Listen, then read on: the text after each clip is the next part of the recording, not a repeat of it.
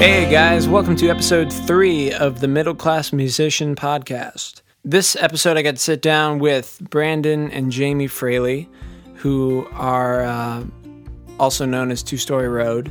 That is their country duo, and it is great.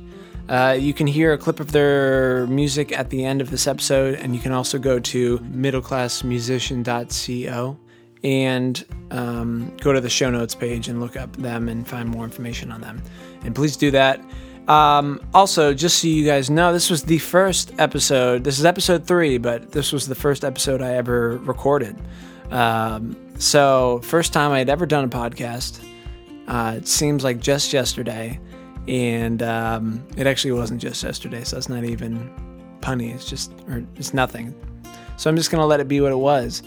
But anyways, so most of it, I don't think I'm too terribly awkward. Right at the beginning, I just sound like I got punched in the stomach for like 5 seconds and then I snap out of it. It's that weird moment where you're having a conversation with two people and then all of a sudden you press the red button and now it's a podcast. So yeah, it's great. The audio is a little different because I went to them on this one, so I kind of had a makeshift setup. But hopefully you guys can hear everything fine. It's a little reverby just because of the room we were in. But who cares, right, guys? But yeah, it was a great episode, great people. Hope you guys enjoy it, and that's it. Enjoy, guys.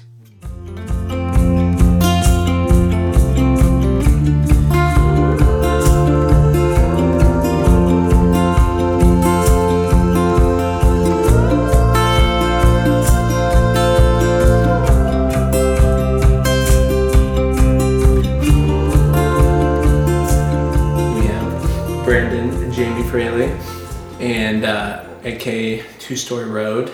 And how did you guys actually just give your background of what you are doing now, and then we'll dive into kind of how we get there. All right. Well, let's give the short version because that alone could take an hour to tell our backstory. And I know we only have 3 hours. Right. I want to make sure we get it all in. Short, yeah. And you just lost all your listeners. 3 hours, I'm out of here. No. Well, we met at Belmont as well. We did. And we are married. We got married back when I was still in school, and it was a while back. Not gonna say how long ago. We just started working right out of college. You graduated before me. Yeah, so I had a few years a head start. Right. How big? What was the difference in the years? I was a senior and she was a freshman. Scandalous. Yes, it was. Yeah. That's great. Yeah. So. Yeah. Was there pressure from the other seniors? Was it like, oh, you're just picking off the freshman? I remember. See, the thing was, like, all of my close friends knew that I hadn't dated. Okay. Like, I hadn't gone on one single date my entire 4 years of them. I was just tunnel vision, music, and you going there, like the people within the music program. It's like, it's not an easy school to get into. Right, so the people, I kind of consider it like a Ivy League of music schools. Mm-hmm. And if you get into that school, you're not there just because it's something fun to do in the weekends. Like, you're there because you worked your tail off. It's full time to get in there. And you're working outside. It is. And so, like, all the people you hang out with have the same thing. So it wasn't ever there was no like pressure to like hang out with a girl and think, oh, people are going to think we're dating, because everybody there had such a huge passion for music. Mm-hmm. So it was kind of like a big youth group almost, in a thing where you would see a guy sitting with two girls and think, wow, he's a player. I was like, no, he literally is a guitar player, and he's literally just walking that one, right? Player, yeah. He's a guitar player, not a player. Right. But everybody hung with everybody, and it was weird, like, looking back now, like, man, how come I never thought that those two were dating, or those two were, because it was just, music kind of just was the fog thing. Mm-hmm. Did you ever use that, though? You never went on an official date. Did you ever have, I've been known by myself before to use a co-write as kind of a covert way to be like, this girl's kind of cute. Yeah, kind of. Let's write a song. I asked him to play for me. Yeah. Play piano for me. I mean, there was girls that were cute, and I would write a song about it, and that's as far as my relationship with that girl would go. Would you write it with them? No, he'd write it by himself. First chorus, and then be like, you want to come write the song with me? Yeah. And I think only one person ever even knew that one of those songs was about her. Okay. Like so I wasn't even trying to use it. That's the thing. Like looking back, I was like, man, I could have had some dates, man, because they would have had those girls knew who the songs were about. But it wasn't. All the girls loved those songs. I just didn't. That wasn't what I was there for. So so when I finally did started having an eye, like I had there was a little bit of that, dude, she's a freshman, but everyone's like, dude, Brandon hasn't dated the whole time. Like he's way behind. Like, please ask a girl out on a date. We want to make sure you know how to before you go out in the real world. Yes, they were very happy for him. So because of that, the whole you're dating a freshman, because it wasn't a big deal. It wasn't that big of a deal. At least she's alive. Because it could have been like, dude, he's getting out of here in 6 months. He's getting desperate now. No one will say yes from me. I ask him the freshman now. Oh yeah. Well, we don't have, for being it's like a Christian community, they call it now. We don't have like the ring by spring mentality that I've heard of a lot of like private Christian schools have that kind of mentality of like you get married by like sophomore year, and it's like you got to be like getting together. But Belmont, fortunately, I didn't get that vibe, especially because most of my friends are not married. So if that vibe was there, we didn't pay attention to it. Yeah, you're right. I didn't. But I never really. I got married still in school, but I think I was the only one. Right. I think the thing they pounded more to was deals aren't real. Like record deals don't exist. Just know that's not going to happen. They might exist, but you will never get one. Right. More than just kidding. Yeah, exactly. But no, so very hard to get. So we dated, and I graduated, and I just through just chance and luck and meeting the right people and just a little bit of grace, my music found its way out to LA and got into the hands of the president of Sony Music Publishing, and she offered me a co-publishing deal, and so I started writing for Sony just maybe just a couple of years after graduated.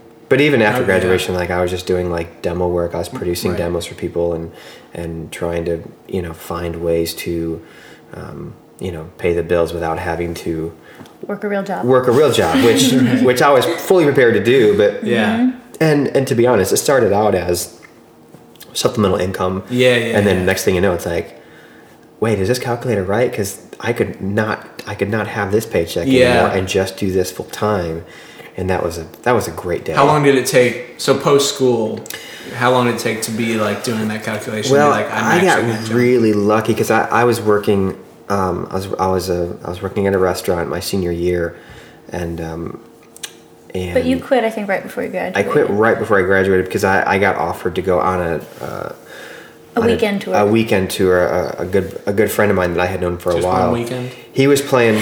What's that? One weekend. Every weekend. Yeah. And every weekend. That'll be just challenging. I got a great weekend. Yeah, I'm going to get paid one weekend a year for the whole year. That's what I go for. Yeah. But he was playing at churches on Sunday mornings and Sunday nights. So he would leave Saturday, come home Monday, and he took a full band. And so we did, probably 45 weekends a year. Mm-hmm. Like it was every weekend. Yeah. And so that was enough because I had 2 roommates, so the rent was divided by 3. Right. So your bills were very low. They were. So like I think as long as we did at least 3 weekends a month covered my entire like gas, rent, utilities, the whole groceries, the whole thing. So so it kind of freed me up during the week to figure out, which gave me a huge advantage because most people, they only have a couple of days a week when they're not working. And they're exhausted because they've been working.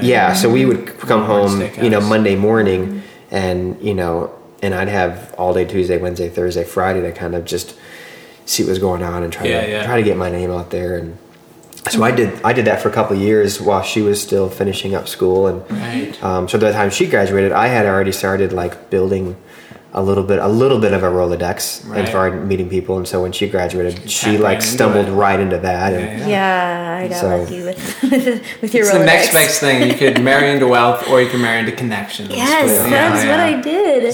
Because you'd spent 2 or 3 years with your connections. Yeah. And then I graduated and all of a sudden my connections were your connections. I know. And I got offered a tour pretty much right away after I graduated. Like months you were on a tour with us. Yeah. Like within a month, do you say, or months? I think I graduated May, so by July I'd gotten the call, and then I think we didn't leave till August or September. But you had rehearsals and whatnot. Yeah. I had met a producer here in town through one of my connections over at ASCAP, and his producer's name was Tommy Sims, who I was a huge fan of growing up, and so I started working with him, and then we just got to know each other, and then.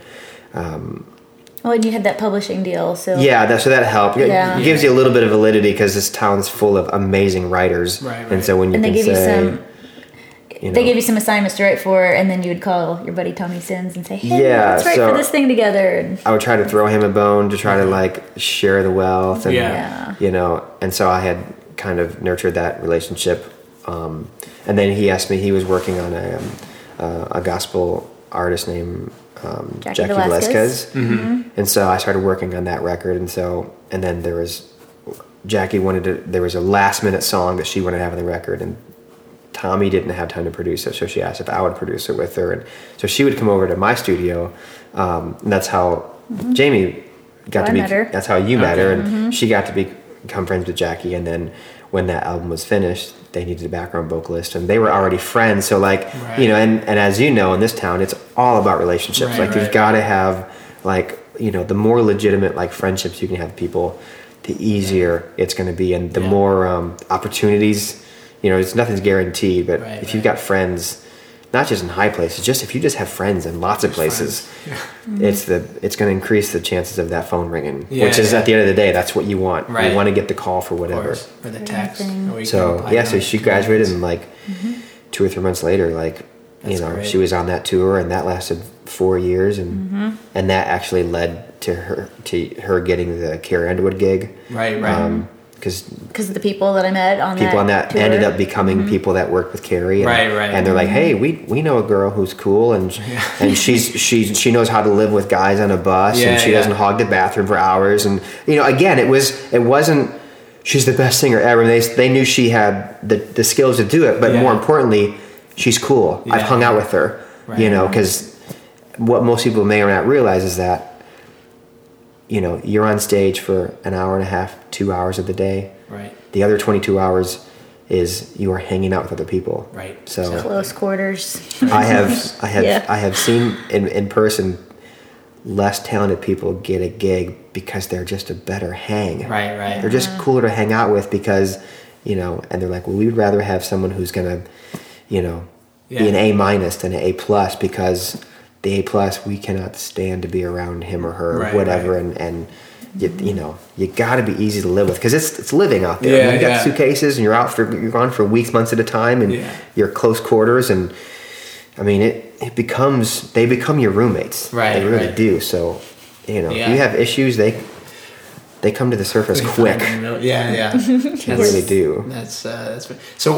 When you're looking at in your guys' then experience, because you were both then on the road for a while with different people, what's the most annoying thing that somebody could do while being on the road with you that they don't realize, like if they're not as good of a hang? What's a trigger that some people don't realize about themselves that maybe if you do this you can stop so that way you can get a living? That's a really good question. Or one. It doesn't have to be like the top. Well, there's probably several things. I mean, I don't know what the most annoying thing is. I mean, I'm sure when it's a co-ed bus, there's plenty of things that like girls can do to annoy guys, such as like hog the bathroom and have their stuff scattered everywhere. And what about farting? Is that is it just commonplace? That is frowned upon. It depends on the bus, and it depends on if it's a co-ed bus. I think that if girls aren't around, guys will just do whatever they have to do all the time. They would always try to be very respectful of me though when I was around. Okay. They would try. You were really. I mean, we both had been really lucky to have been on tours where it becomes a family, because I have heard stories from other people where I'll tell them my experiences, and they're like, of course, yeah, man, that's how it is in our bus. It's kind of like every man for himself. And I'm like, man, and they're all civil, but you know, like my dates with Danny Goki and Gretchen Wilson, like we were we were kind of a family out there. Everybody was very close. Everybody kind of looked out for each other. Everybody kind of stick together, and everybody also knew that the bus was kind of the only kind of sanctuary or safe place we had a lot of times. That it's like, so everyone knew, like, on both the tours I was on, like, everybody was really respectful about bringing guests on the bus, whether it was a show day or a day off, because everybody had the mindset, how would I feel if somebody showed up to my house uninvited with people that I didn't know? Yeah, that is kind of a weird thing sometimes. People bringing like 10 guests up on the bus, and then you're just kind of forced to hang out with them, and then it just takes over. Because that's the only place you can, hide. I will say one thing that always annoyed me on both tours I was on, and it, and I'm sure I was guilty of it, but how a tour bus is laid out, you have like the front living room area, and then where the bunks are in the middle, and in the back there's a back lounge, the TV, and so that you got two different places that you can kind of hang out and watch TV, video games, and watch movies, whatever. But there's doors that you can close off, so the bunks can literally be completely closed off from the front and the back. So whether it was in the morning or late at night or just taking an afternoon nap, it always drove me crazy when somebody would come on the bus and grab something out of their bunk and then leave, but then leave the door open.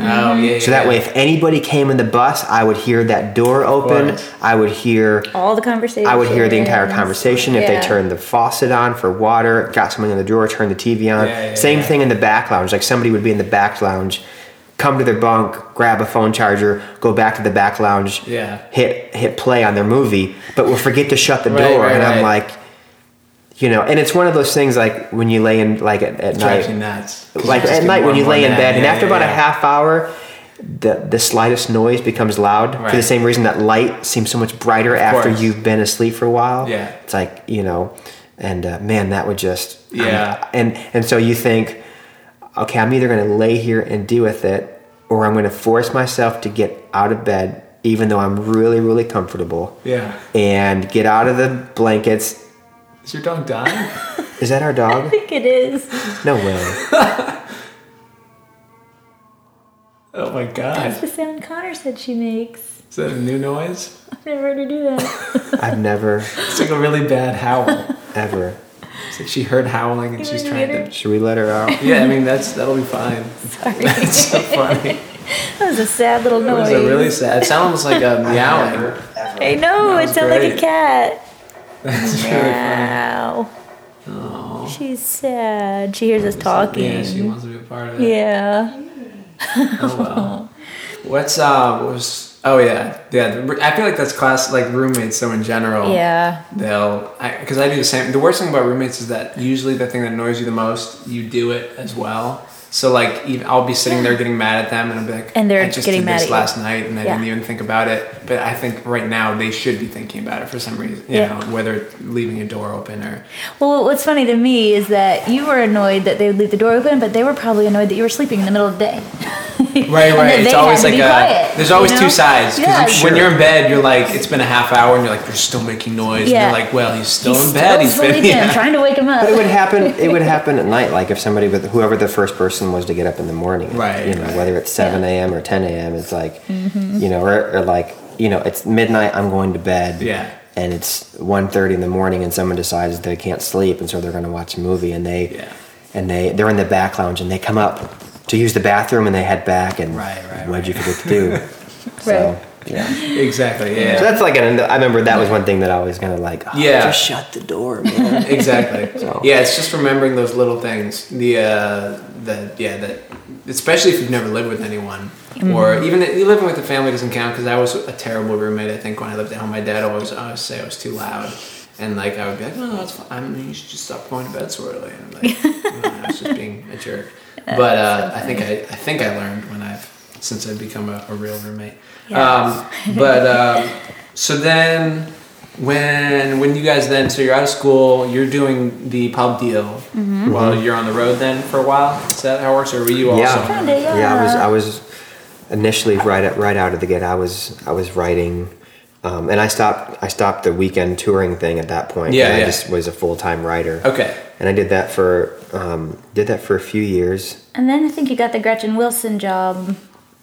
Yeah, right, how far out of school was that then? That was 3 or 4 years after school. Yeah, 3 or 4 years after that. And that was because my roommate of my junior year was running Monders for Gretchen. Gotcha. And then I had another friend that I had known who was on that tour. Yeah. And she was having, closed door, obviously, auditions. Yeah. But they both said, hey, this guy I went to school with, because she was looking for someone who could play and sing. And, right. And so that was, that's great. That was the only reason that I even got a chance to audition to that gig. It wasn't because I was like everybody knew in town, like nobody knew who I was. Right. But especially in country music, you hadn't played for anybody yet. I hadn't played for anything in country music. I was doing a lot of pop stuff because I was signed out of Sony LA, living in Nashville, so I was asked to do a lot of pop stuff. Right. And then Christian music. Because there's a big Christian market here in town, and I had met some people that were doing that. But but your first break in country music. So because they were on her staff and they had a good relationship and good friendship with her, they trusted. It's like, hey, well, I'll see him. We'll bring him in, and I ended up getting the gig. Yeah. How is that for someone who's never done like an audition for something like that? How does that work then when they pull you in? Is it like in front of 30 people? That was it was funny because I remember going to that audition thinking, I'm probably not going to get this gig because it's Gretchen Wilson, and she had like Redneck Woman had just. I remember that song. Yeah, it had been number one for just a few weeks, so she was I mean, it was still early on, but everybody knew this girl just came out of nowhere and just blew up, and so I thought. And she's a Redneck Woman. I haven't really done hardly anything in country, so I'm going to just make a strong showing, and. Do myself proud, make a good impression, but I really and not to be overly humble. I didn't really think I was going to get it. Yeah. And I think because of that, my nerves were totally relaxed. Yeah. I mean, I remember walking, I got to the audition and there was a sign-up sheet and it said your name, your time slot, and who recommended you. Okay. So next to my name was the 2 guys from Belmont. Everyone else on the list recommended by Reba McEntire, Tim McGraw. It was every artist, and I'm like, I'm not going to get this because these guys have played country longer than I have. Yeah. And so after I saw that, it was like, all right, this is this will be practice. Fun. I'm going to go in. I'm going to do what I've learned from Belmont. And I so much of the fact that they said, okay, you're going to come in, go on stage, keyboards are already set up. You're going to play with the band and play through. I walked right by Gretchen, didn't even see her. And apparently she told me later, she was like, hello. Like, you know what I mean? Like I didn't, I just was just. Playing hard to get. I was literally like, I'm sure it came off hard to get, but in my mind, I'm like, I'm going to do this and get out of your way so you can see the real piano players because I'm not, That, And that Reba McEntire's. And so we played through the 3 songs I had to learn. Yeah. And then Gretchen came up to the stage and the first thing she ever said to me, she's like, let me ask you a question. Are you nervous right now? And I was like, no, not really. She's like, okay, just, and I thought, oh man, like that was kind of like, it was just kind of a weird thing, but I think I was like, oh man, I've been so not getting hung up on, am I going to get it? But now I've made a bad impression, like I don't care. You know what I mean? Are you even nervous? I do care. Do you know who I am? I'm the Redneck Woman. Right. Yeah. Do you even care about me at all?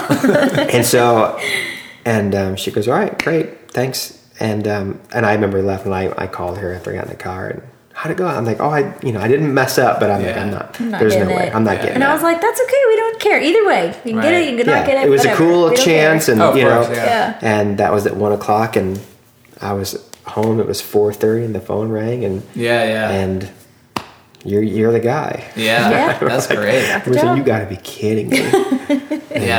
Did you go back then in your mind and replay and be like, all right, so what you got to figure out what made them, when you're going up against people who are just as good players. You know what? I'll tell you. I can literally tell you, and this isn't like a confidentiality thing. My roommate called me like an hour later.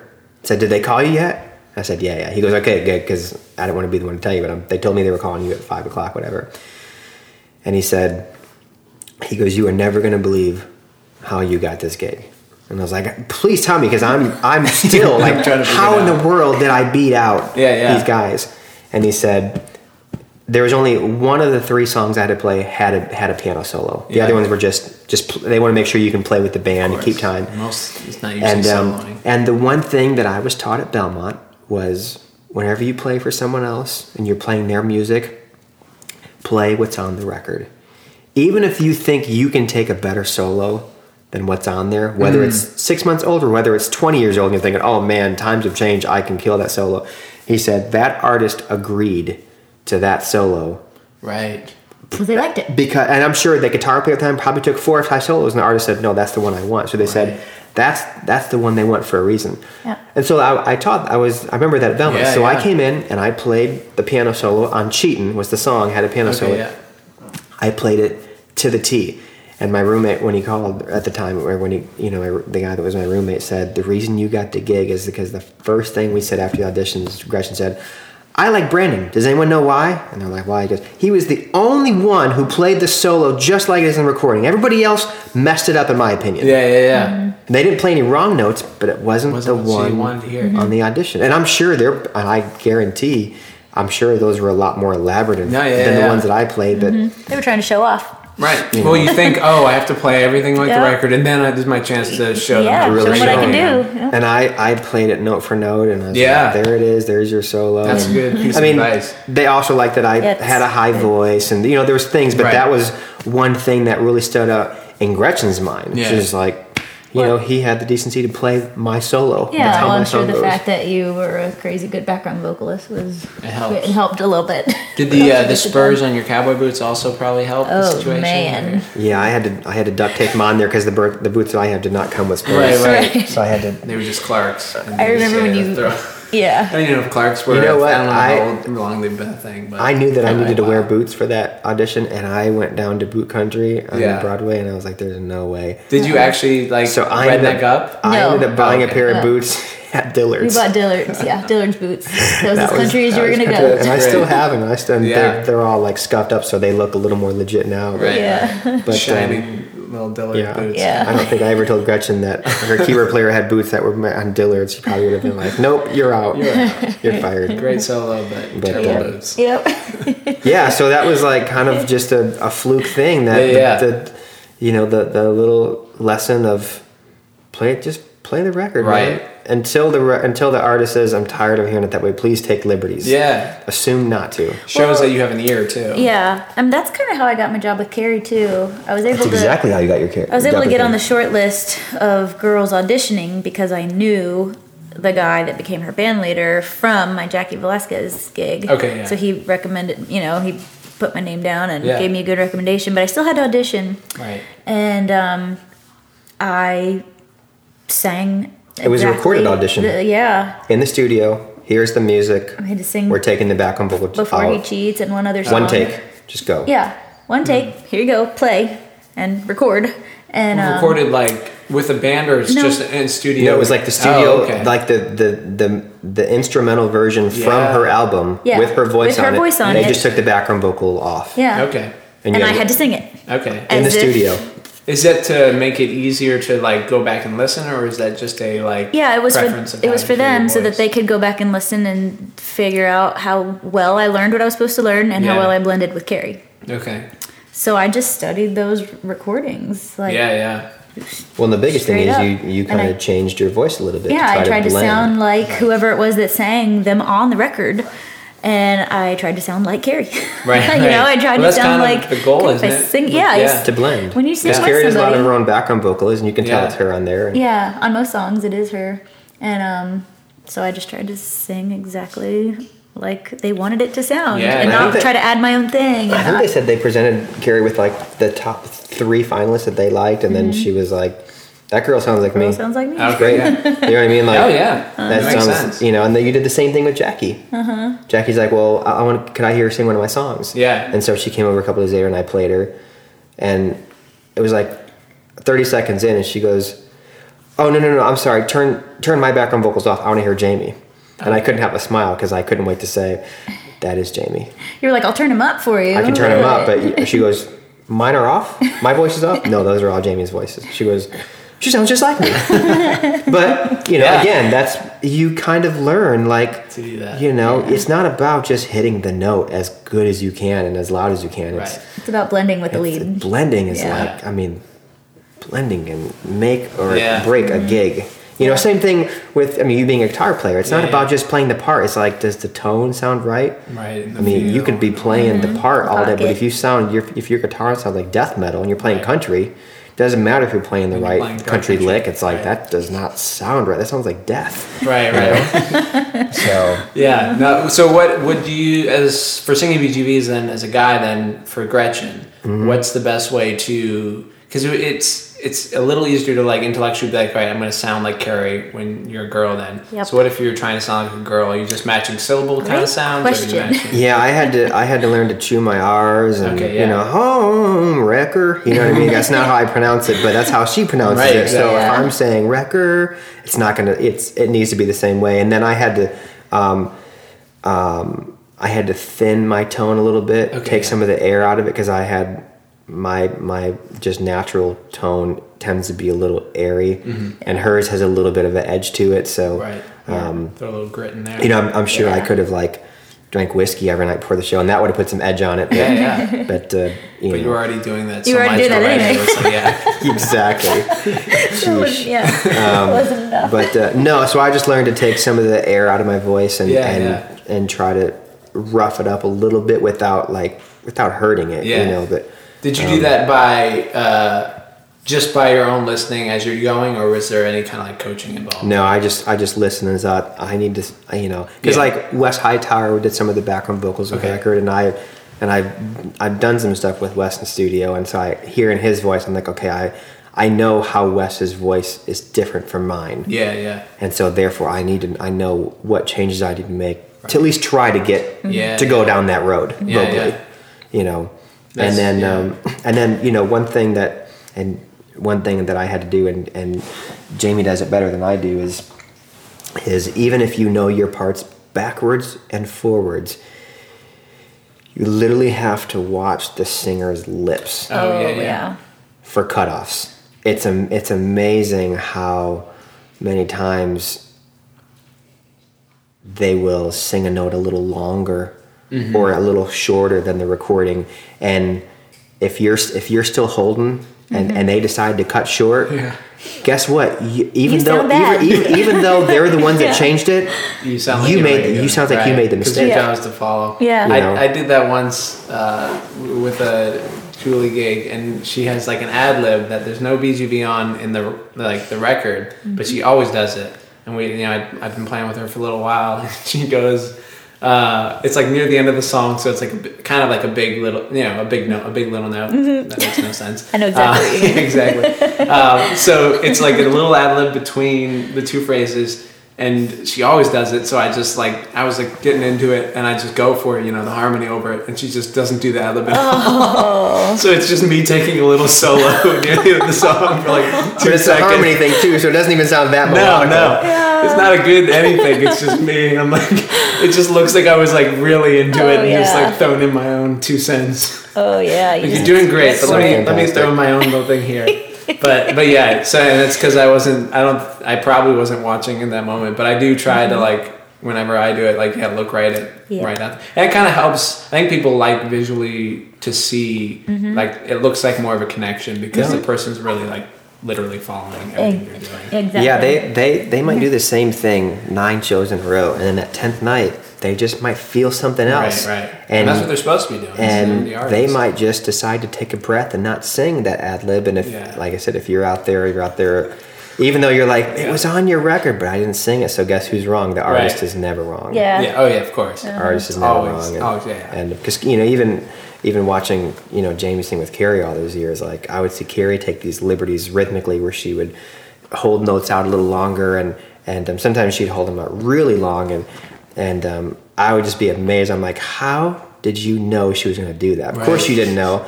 I mean, she was just eagle eye, watching those lips, watching her her inhale, stomach inhale and exhale, like oh, she's going for it. She's going for it, or just seeing how those movies. I mean, the same thing with Jackie and Gretchen and Danny Goki, and just you have to watch them. Right. You have to, because whenever they decide to come in and sing, or however long they decide to, how much longer, they're always right. Right, of course. Mm-hmm. Yeah.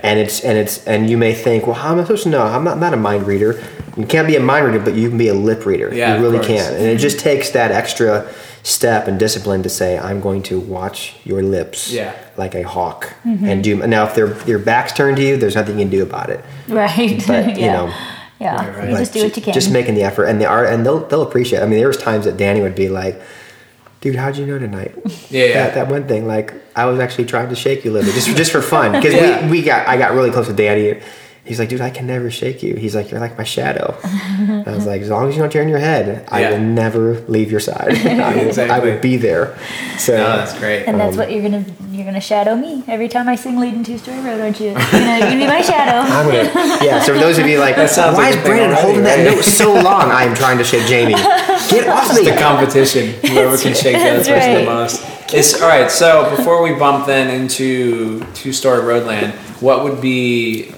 So you guys both did BGBs then for a while then, because once you were not doing the pub deal, then you were full time with Gretchen. Yeah, I was out with Gretchen for about 2 or 3 years as her piano player and background vocalist, and then that was straight after that. Well, right after that, I think I got the Carrie gig. And you were with Carrie for a 6 years, right? Is that five-ish, right at around 5 years. That's a long time. Yeah.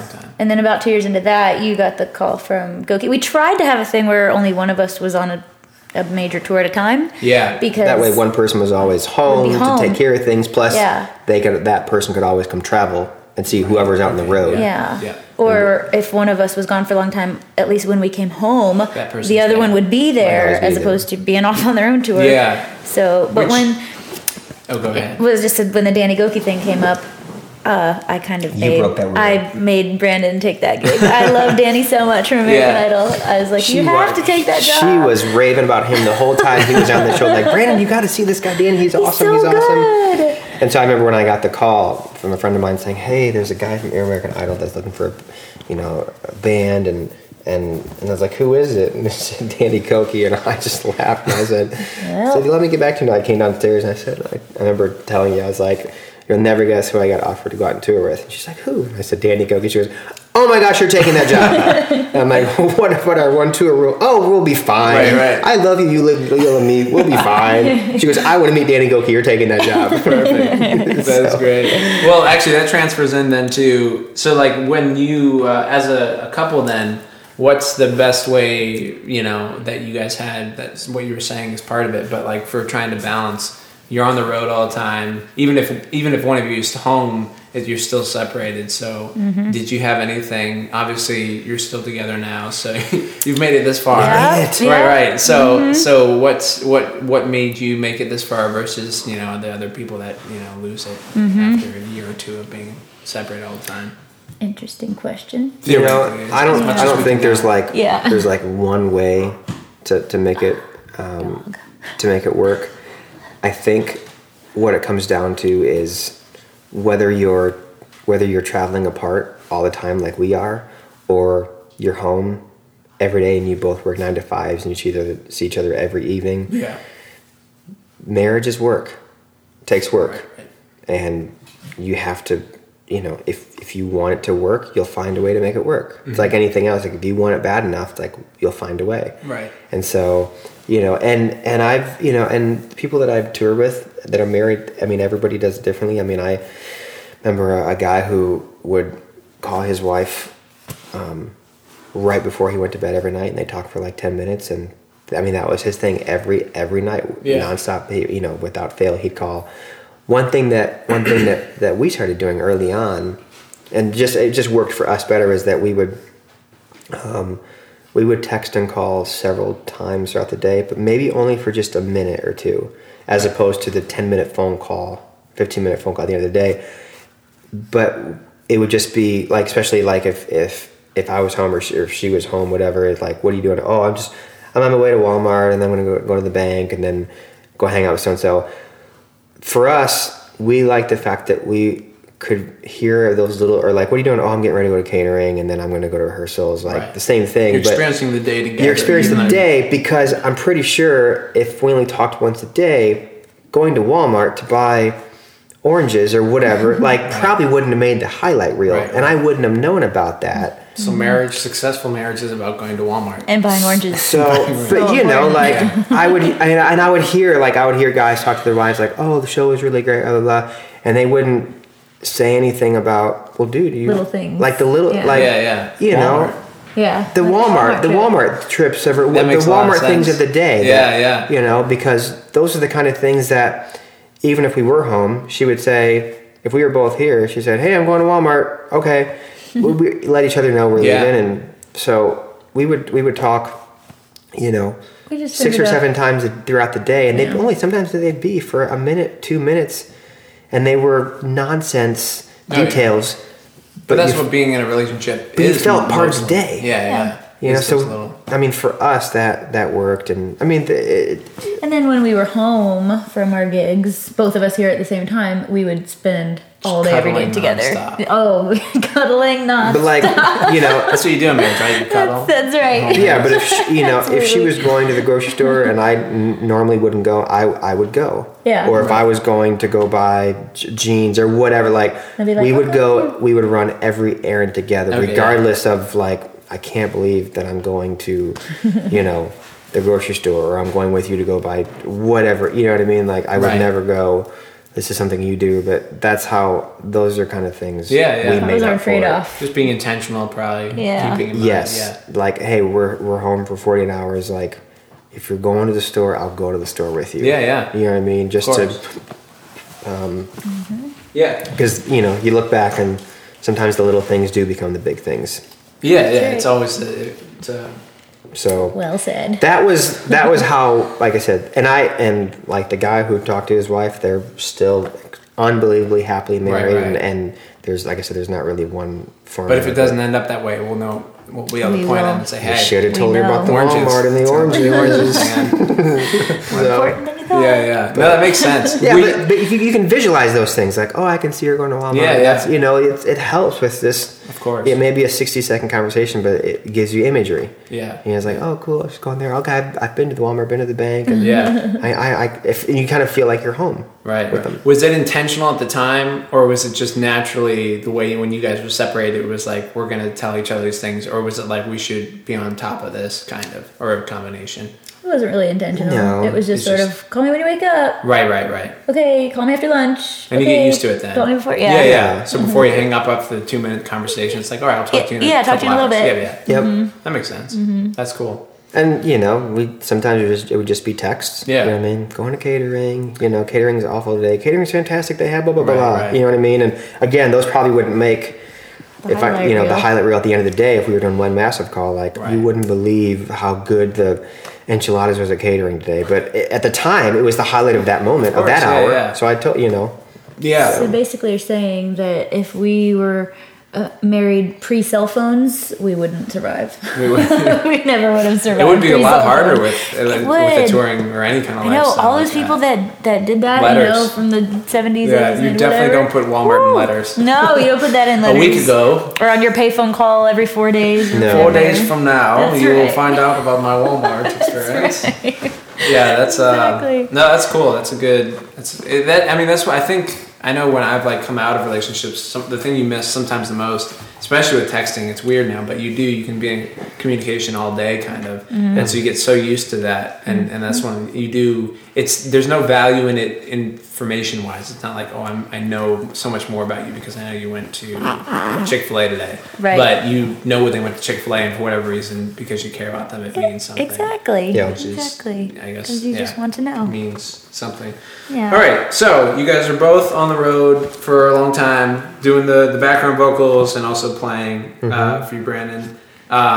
Then you decide you want to venture into. Well, you've been thinking about it for a while, but Two Story Road is your current project. Yes. You both came off the road to pursue it. So fill people in as to what that looks like and how that kind of came about. All right. country duo, and we just we had sung together so much just over the years, just studio and demos and just here and there, and I think after a while the shine and sheen of being apart was starting to be like, man, this is starting to get the touring thing. That's the thing that I understand. Like the touring part was awesome. Yeah.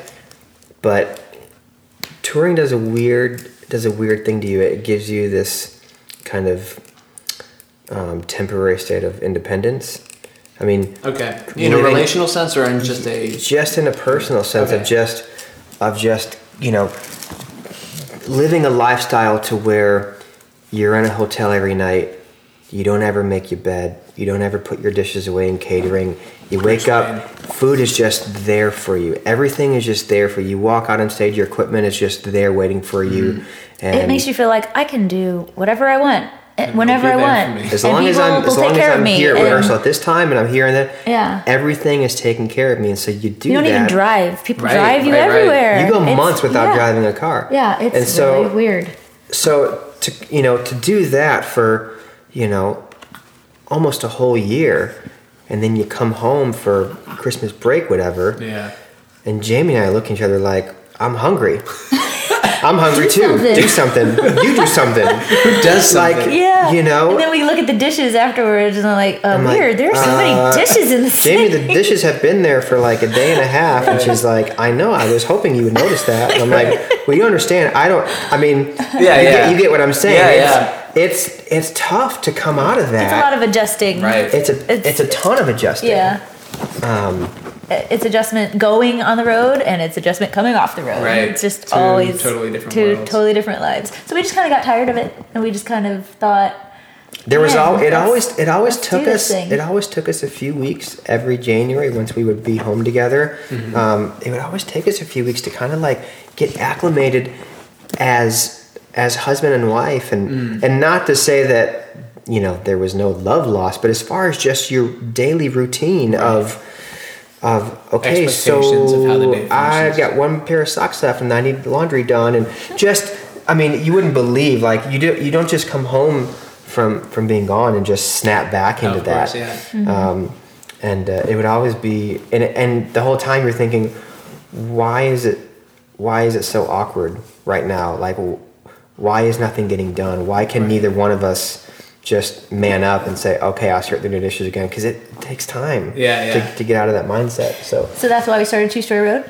Right. That's where you're going with we want to get back to the dishes. But that's why we decided, it's when we start talking like, okay, let's really take a look at what we're doing here. Right. For our future. Let's start talking about this. And we thought, we've talked about this so much, let's seriously talk about what if. Right. What if we quit these great paying jobs that have security and did this ourselves? And so we talked about it and kind of weighed it, and one of the we both have we both want to have kids, but obviously Jamie being a background vocalist, like that's kind of having a baby is a career ending decision. Right. And it was funny because people would ask all the time, like, oh my gosh, I can't believe you sing with Carrie or whatever, like, can you get me tickets next year's tour? And they're like, so when are you guys gonna have kids? And I'm like, well, you're not getting those tickets. You don't understand. You can't have both, because that's right. If she has a kid, like, there will be no tickets. you can drop your kid off at daycare from 9 to 5. You can't drop your kid off from January to March. You could try. You know what I mean? Like, you could just not come home for 2 months. And here's the other thing is that unless you're the artist and you're paying for the bus, right, you can't take a kid out on the bus. It's not fair to the other band members for the same reason you can't bring a pet out on the bus unless it's your bus. Yeah. You're paying the bill, you're running the show, you can bring as many animals and kids and whatever you want to bring out there. Yeah. And so, and that's why we haven't had kids yet, because it's like, well, I don't want to force her to like give up this gig, and because even after you have the kid, even after you have the baby, it's like, who's going to want to be away from your kids for 3, 4, 5, 6, 7, 8 weeks at a time? Right. Even if I was like, babe, go ahead, I'll be fine with the baby. No mom is going to want to leave their kid for that long at a time. So just you can't have it both being band member, or at least being a girl. I mean, there were guys in the bus, their wives would have kids, but even them, they were on the roads with like, man, like I've missed the last, every time I go home every 6 weeks, I feel like I've missed so much. Yeah. A lot happens, especially in the early years. So that was another big thing about, okay, if we become the artists, well, if you ever want a family, you're either gonna have to give this gig up, or you have to kind of adapt it. And this is partially, part of the reason could be just it's an evolution of now we can do. But with Two Story Road, it's like, hey, we can have a kid, and it's we're not gonna lose our jobs because we're the artists, and if we can take our kid out on the road, and you know what I mean, that kind of thing, and because we're gonna be the ones paying the bills, and so we finally decided, okay, we want to do this. We wanted to get some and for the babies. It's right. Yeah, it's so true. And we wanted to get some sound advice before we decided to do that. And so the first person we ever told about Two Story Road about, we went and sat down with Mark Bright, who had produced all of Carrie's records and also had produced Danny Gokey's record. Those were the two people we were touring at the time. Is that how you knew him then? Yeah, we knew them through that, and because he would come back and forth from Danny's rehearsals to Carrie's rehearsals, and so we got to be good friends with him, and we had known him for, probably 3, maybe 4 years at this point. Okay, cool. And we thought, if anyone, if he says don't quit your day job, he actually knows what our day jobs are. But we also knew he was a good enough friend that he would be honest and saying, I love you guys, but don't do this. Or, it's Mark Bright. He knows Music Row inside and out. It would know the landscape of. So we went and said, we have a kind of a left field idea. It's going to shock you, but we're thinking about leaving these gigs and doing our own country duo. Yeah. And his first response was, I've been waiting 3 years for you guys to come and tell me this. Oh, cool. He's like, the first time I met you guys, I thought, that's a country duo right there. And I was like, well, why didn't you say this 3 years ago? You could have saved some time, And then, like the next sentence out of his mouth is basically, I want to work with you guys. I want to help. That's which was just, that's a huge affirmation. It's one thing. Yeah. So that's how, so the first person to get on the train of Two Story Road was Mark Bright, and I'm like, all right, that's a good first step. Yeah. And that made us feel good about, because it's like, how do you leave Gary Underwood? Right. I mean, it's as far as being a background vocalist in country music, I mean, that's the she's one of the best of all time. Yeah. And I mean, how do you go higher than that? You know what I mean? I mean, unless you go with someone like a Martina or Faith or one of those other epic, but it's like she's one of the people you would aspire to always sing most with. And, so our little, he's anxious for the Christmas gifts. Our little dog is so curious. Come on. Those gifts aren't what's for you. Name again? Rhodey. Yeah, she's so curious about all this stuff. So, hey, Rhodey, come here. Hey, come here. 2 Story Road. That could be the 2 Story Road. Okay. Come here. That's why we named her that. Before we even got her, we knew we wanted a dog named Rhodey. That's good. I like that. Thanks. And she is just restless tonight. Yeah, so we worked on 2 Story Road for a while we were still on tour with Carrie and Danny. Just obviously very quietly, just writing and planning and just trying to figure out what this was going to look like and doing some photo shoots and that's how all great bands start as photos. That's what I did in high school. We took pictures of ourselves as a band.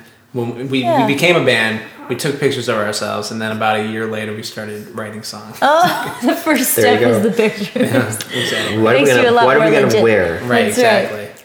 The imaging is more important than the music. So, and then once we did that for a while, and once we felt like we kind of had a grasp and we had a plan of what our first steps were going to be, then, we stepped down from our touring jobs, and January of 2013 was when was the first month of we are unemployed and loving it. You're in 2 Story Road. This is now the full time. I mean, we've never had we never got a part-time job. Right, it was right. like, and you had a cushion, I imagine, then savings wise. Yeah. Yeah, we knew a little bit into it, like, okay, let's try to save, right.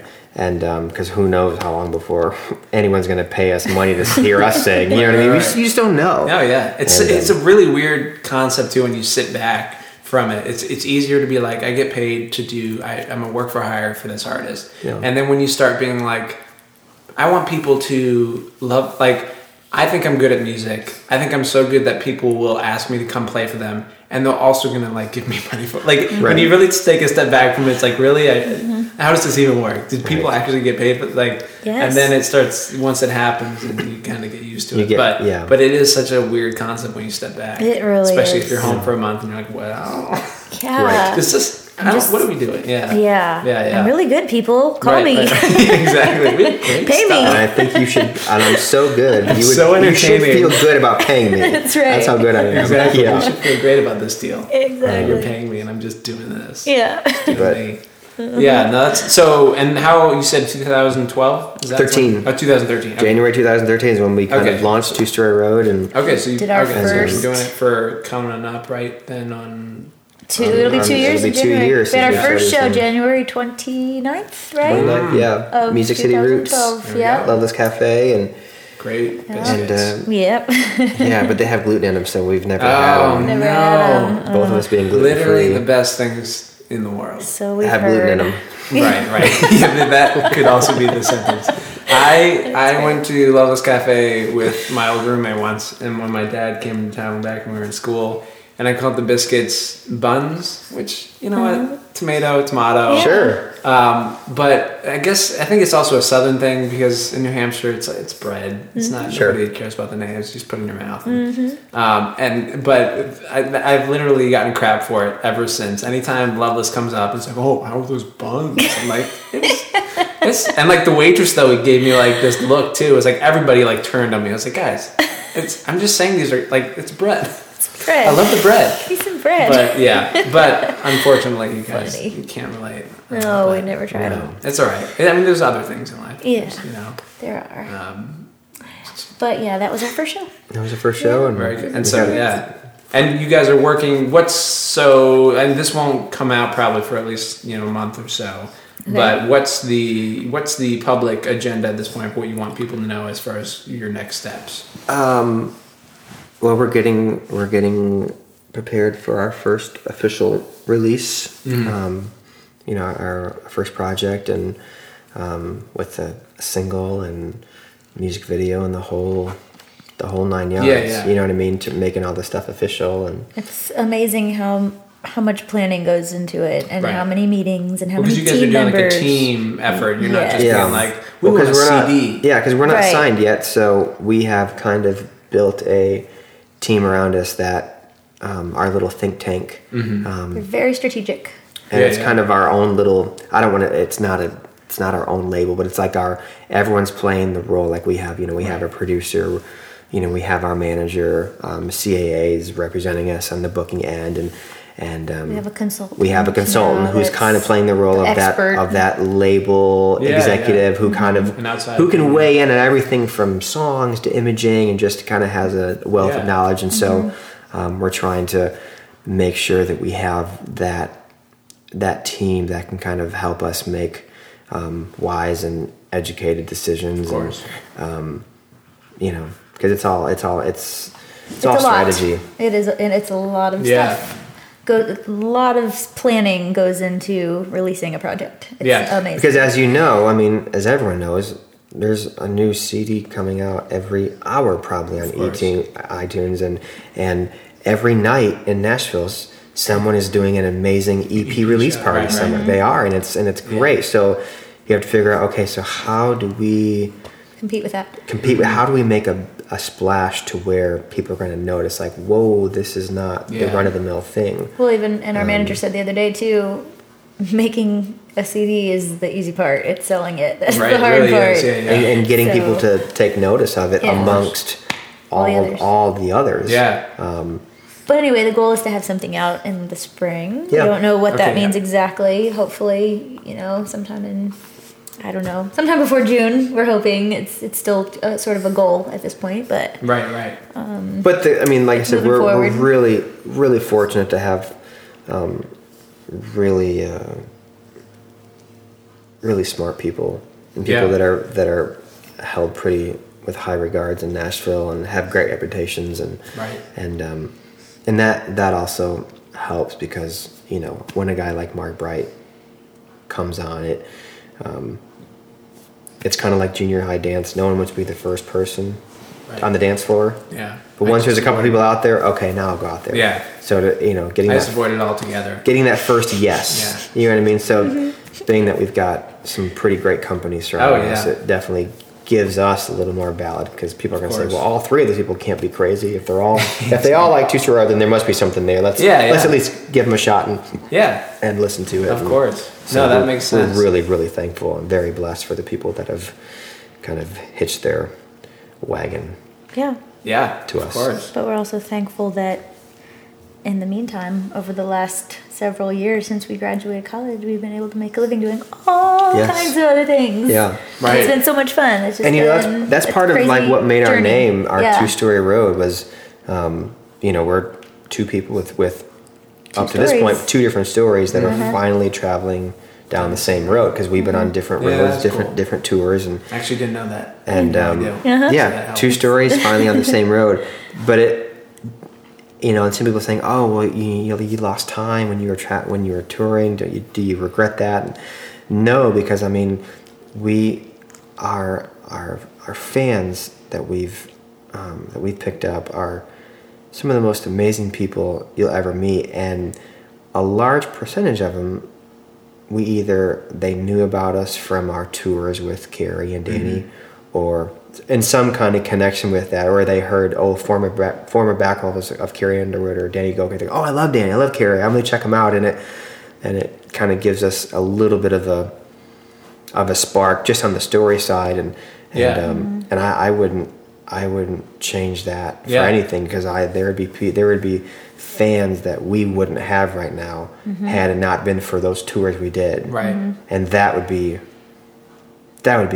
such a huge loss, and that would be hard to think. Gosh, we wouldn't have, some of these people that we have because they were loyal to those artists.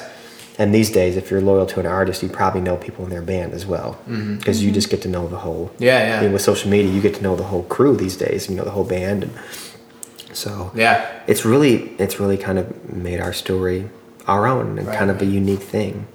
Very cool. What's the final question, I guess, with that then? Would for someone who's trying to break into, doing music for a living,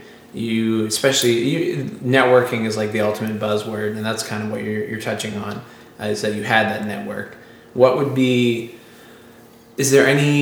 most practical way that you could explain networking in the music industry to someone who's moving to Nashville or whatever? Because it's one of those things that like everybody now knows that it's, even with anything in college, for any industry, it's like the network you have is really what gets you jobs. And so people will be like, oh, networking. But then if you talk to the people who are in the industry, they're like, I hate it when you meet somebody and you're like, this person is networking.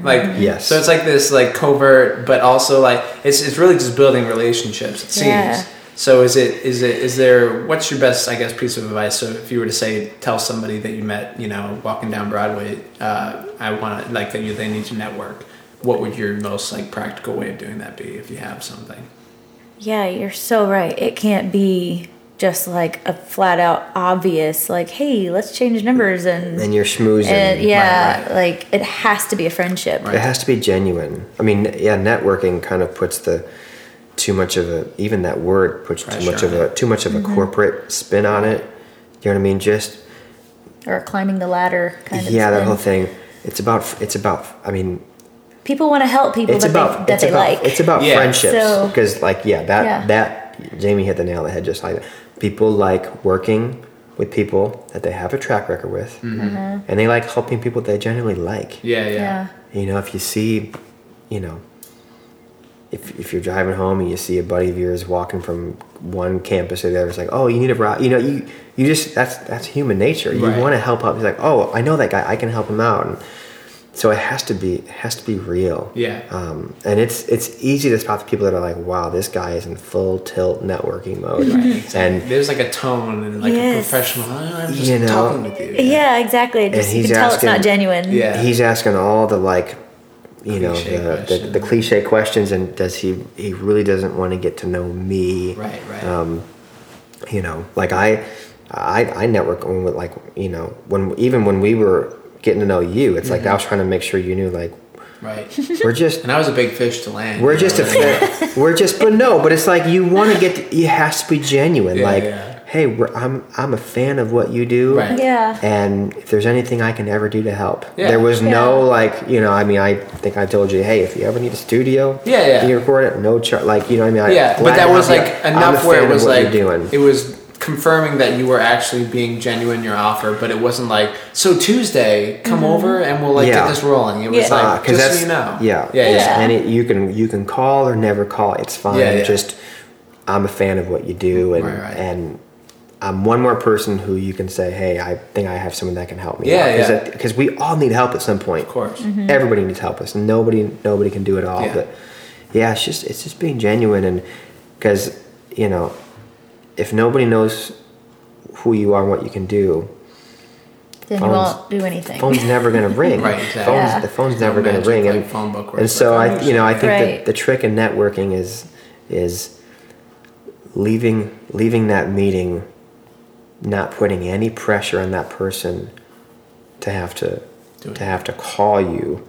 Just let them know who you are, and and if you do that enough, you start getting calls. You start, but don't ever, like someone asked me recently, like, so I had a meeting with someone about a job or whatever it was, like, how soon should I follow up and say, hey, just checking in to see if you've made a decision yet? Because she's like, I didn't want to pressure the person. Yeah. But I'm also like, trying to remind. But I'm like, hey, should I keep looking? Like, do I not have a chance?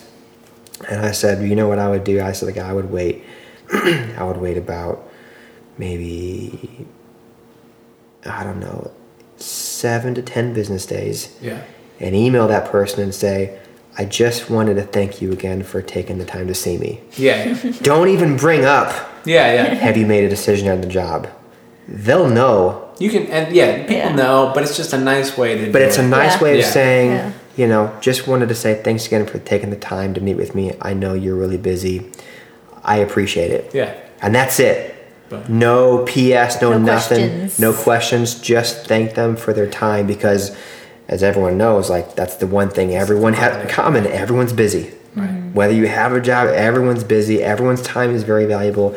And if you can, show someone that you appreciated their time. Yeah. And another piece of advice though is just be social and be seen, and go to any event you get invited to, because then these people that you did meet somewhere, when they see your face, you just keep bumping into them, and they see your face and go, oh yeah, that person is still around. Mm-hmm. They're still, oh yeah, maybe I should call them for this opportunity or that. I mean, that happened to us so many times. One producer kept bumping into us and going, you know what? That reminds me, I have a job I can use. Every time we saw him, we had a studio gig within like 3 days. Yeah. Right.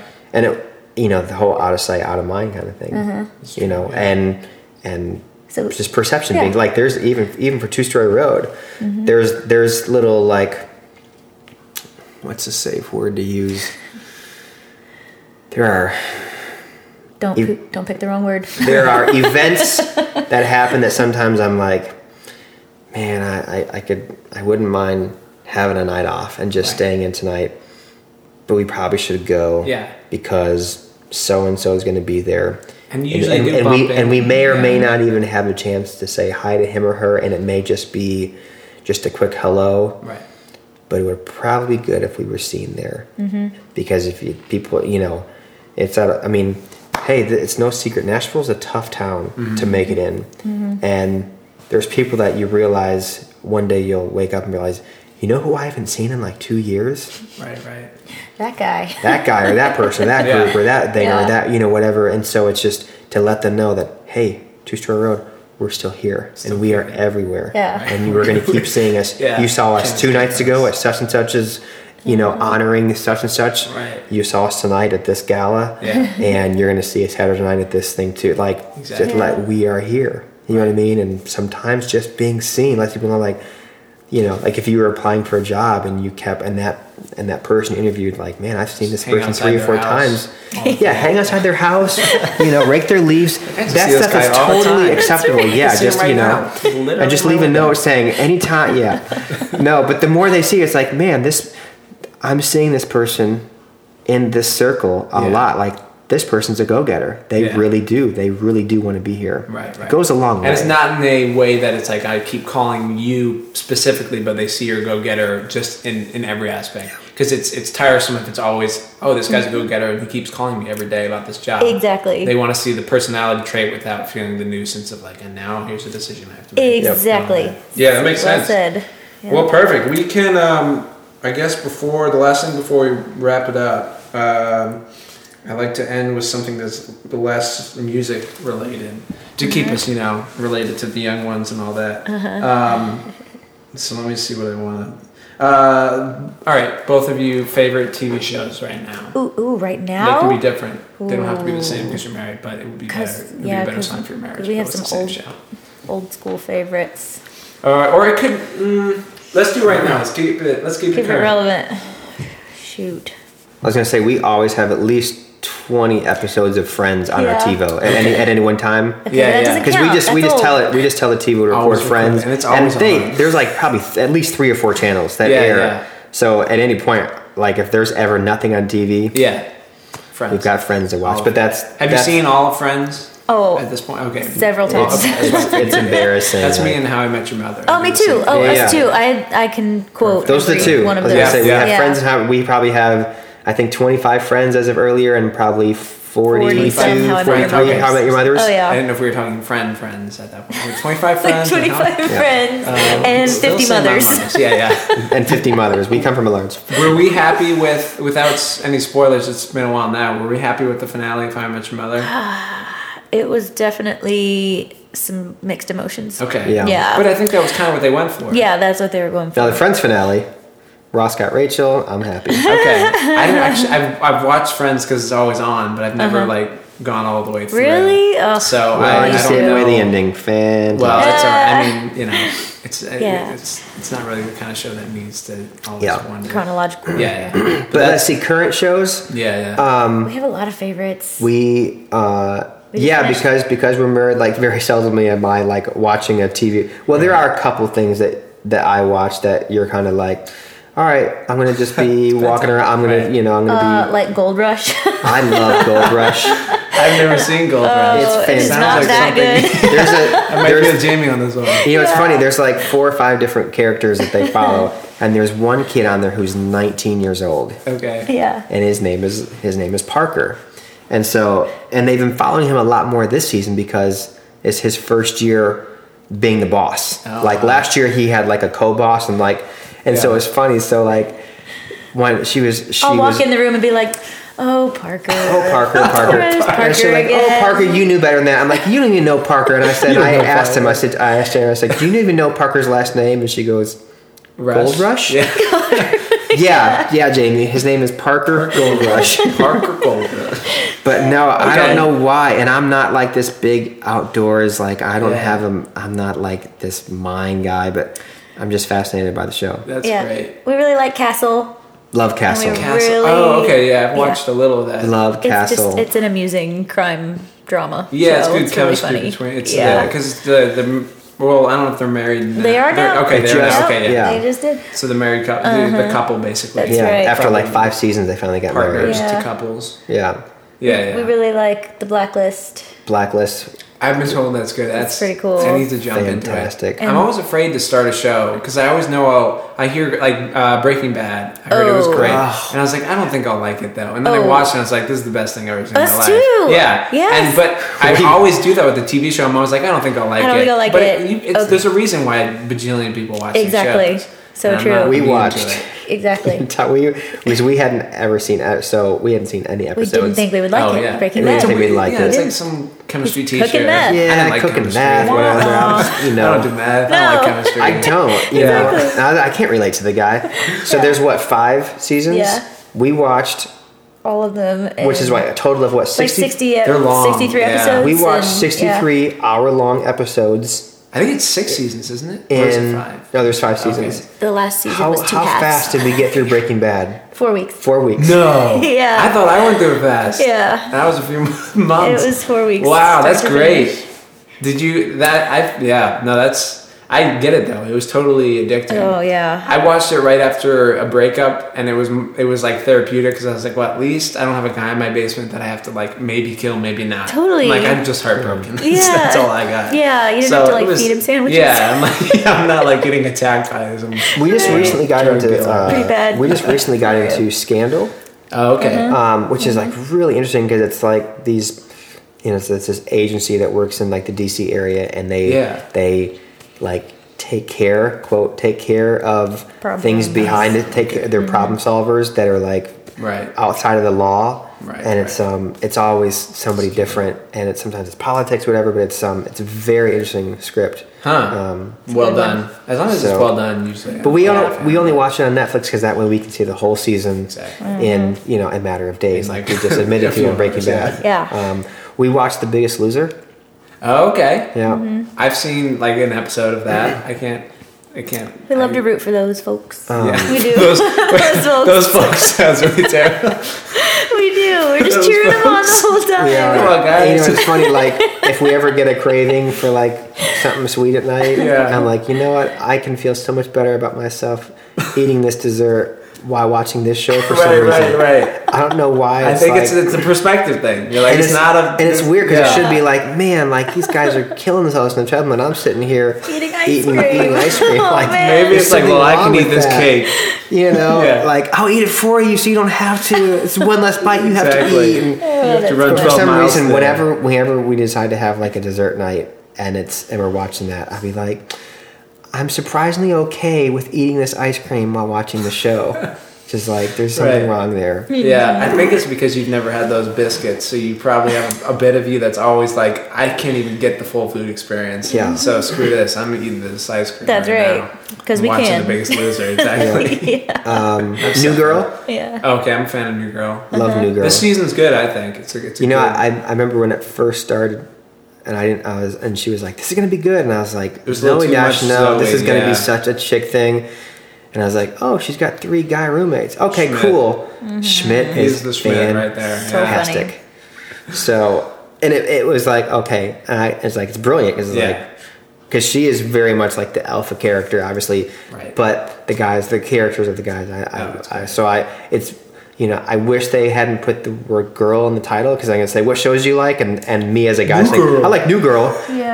And Gold Rush. You can balance it out with Gold Rush. That's right. For sure, yeah. But yeah. Gold Rush and New Girl. Parker Gold Rush. Right. Exactly. So, and I love Nick every time he moonwalks. Don't moonwalk away from me. Whenever he gets uncomfortable, he moonwalks out of the room. Yeah. Don't moonwalk into your bedroom. Yeah. No, it's a great show. All right. Well, I approve of all those. Good. Gold Rush, I don't know exactly if I can jump on yet, but I haven't seen it, so I can't really... Just Google Parker Gold Rush. No, you're fine without that one. Parker Lawrence Gold Rush. I was like going through the days, like Castles on Mondays, and then Biggest Losers on Thursdays. Oh, Shark Tank. Oh, okay. Because Shark Tank comes out at the same time as Gold Rush. Yep. Yeah, Shark Tank is pretty awesome. Yeah, no, that's a good show. Yeah. All right. As entrepreneurs ourselves. Exactly. That's right, we learned so much. That's right. People in the business world who aren't in the business world. Pretend business people. Well, perfect. All right. Well, thank you guys. What's the best way for people to find Two Story Road stuff then? Jamie's phone number is... yeah. I'll just put that in the information. So awesome.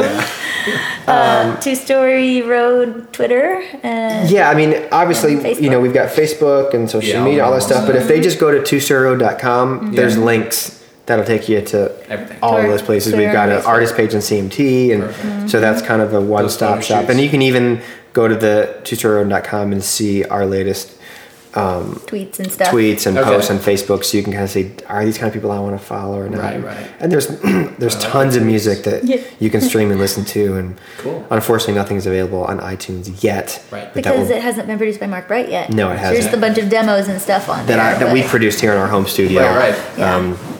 But I would never charge people to listen to both of those, because it's just stuff that I've done. It's just for people to kind of get their little palette of the Two-Store Road flavor. And what we're gonna sound like. Flavor of the Road. That could be a part of your website. One of the pages. Flavor of the Road. Yep. You don't even have to pay me that much for it. So. Oh yeah that's pretty good. We can already hear it now, like tabloids, like rocky road. 2 stories on a rocky road. 2-story bumpy road. Picture of someone licking the road right at the top. Maybe both of you. That could be the next photo shoot. The flavor of the road. Again, just spitballing. Well, awesome. Well, thank you guys. Yes, thank you. Thank you. Good luck with all of it, and I'm sure I'll keep in touch with you. And maybe in a year from now, we'll have you back on when you're famous. Awesome. And we'll have more photo shoots. Yes. Exactly. That's great. Thank you so much. My day feels incomplete. It's not like I'm helpless.